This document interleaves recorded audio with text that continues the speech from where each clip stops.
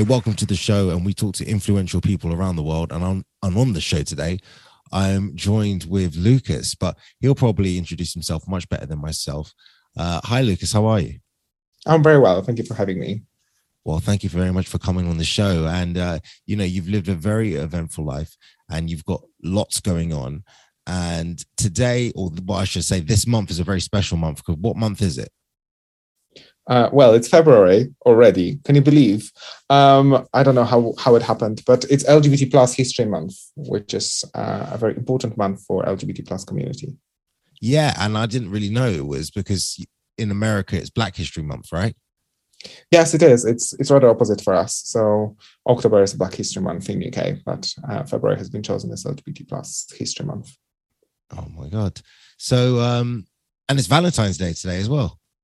It is indeed, isn't it? Well, whenever you're listening to it, it might not be today, but it might be another day. However, it is influencing what we'll be talking about, I'm sure. Yeah, and what does Valentine's Day mean to you? I mean, obviously we're sat here talking on Valentine's Day. I don't know what you're doing before and after, but do you think that this is an important day for people, or do you think, it does? What's your views?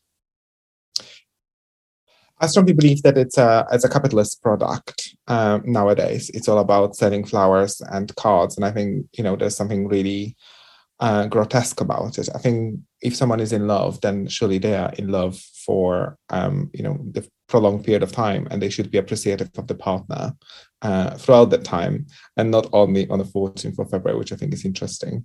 I think there's a small twist that I do like. I think it kind of gives some people courage to send a Valentine's card to someone whom they might have a crush on, and kind of gives them a prompt to be a bit more proactive. But I think it also sends a very dark message to all the people who are single out there. And, you're kind of walking around. I'm in Brighton at the moment with young persons that I work with, and you can see all those couples around, and it can be quite, I think soldom, I think, is the phrase I'm going to go with. I think so. I think there's a balance to be kept, I think, between the two. And I think if you are going to be spending money on gifts, just make sure that those are meaningful and not just something that's going to end up on a landfill within seconds of receiving it. So I think there's something really important that we need to realize, kind of the broader impact we're having on the world. And you mentioned capitalism as well, and I'm hearing capitalism you said in a bit of an accent as well. So I'm sensing an Eastern European or Central Europe history there. So can you just enlighten us about your views on capitalism and maybe where you're from and why this is so important to you?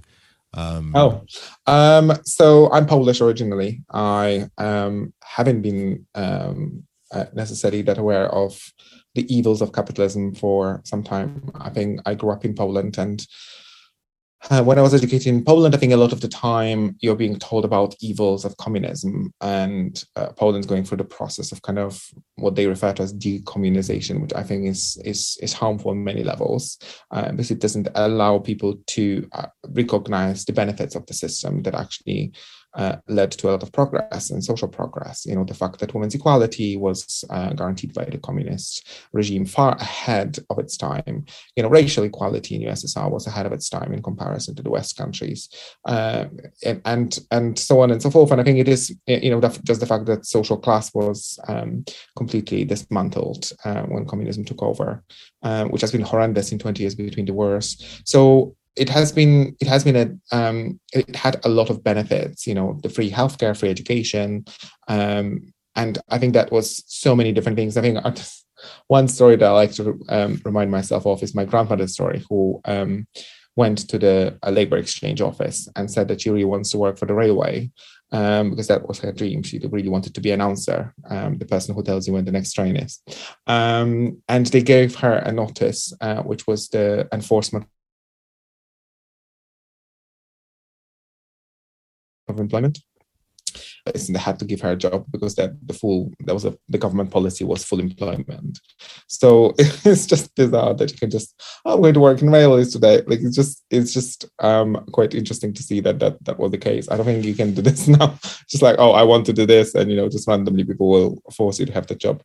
So I think there's a lot of benefits. I'm not saying that this is one, but I think it's more anecdotal than anything else. But I think it's quite interesting to see kind of the difference. And I think there's such a big denial and unawareness around the harms that capitalism does. And I think if we are looking at Bezos flying into space and starving children in a newsflash, and we are not connecting the dots and seeing how evil that is, then I think we have a problem. Yeah, and do you think now things are good for the LGBT community in a capitalist system, or maybe is there another type of system that things will be better in? Well, I think that's a very deep topic. Well, I think there's the originally, I think if you look at the progression of the communist revolution in Russia, or USSR, like the first thing that they've done was to rip up all the criminalization laws that impacted women, impacted LGBT plus persons. So for a very long time in USSR, actually the same-sex attraction wasn't criminalized, which couldn't be said for the same period of Britain, where the legislation that criminalized homosexuality has been exported across the world through colonial processes. So I think we need to realize that actually a lot of the colonial and imperialist agenda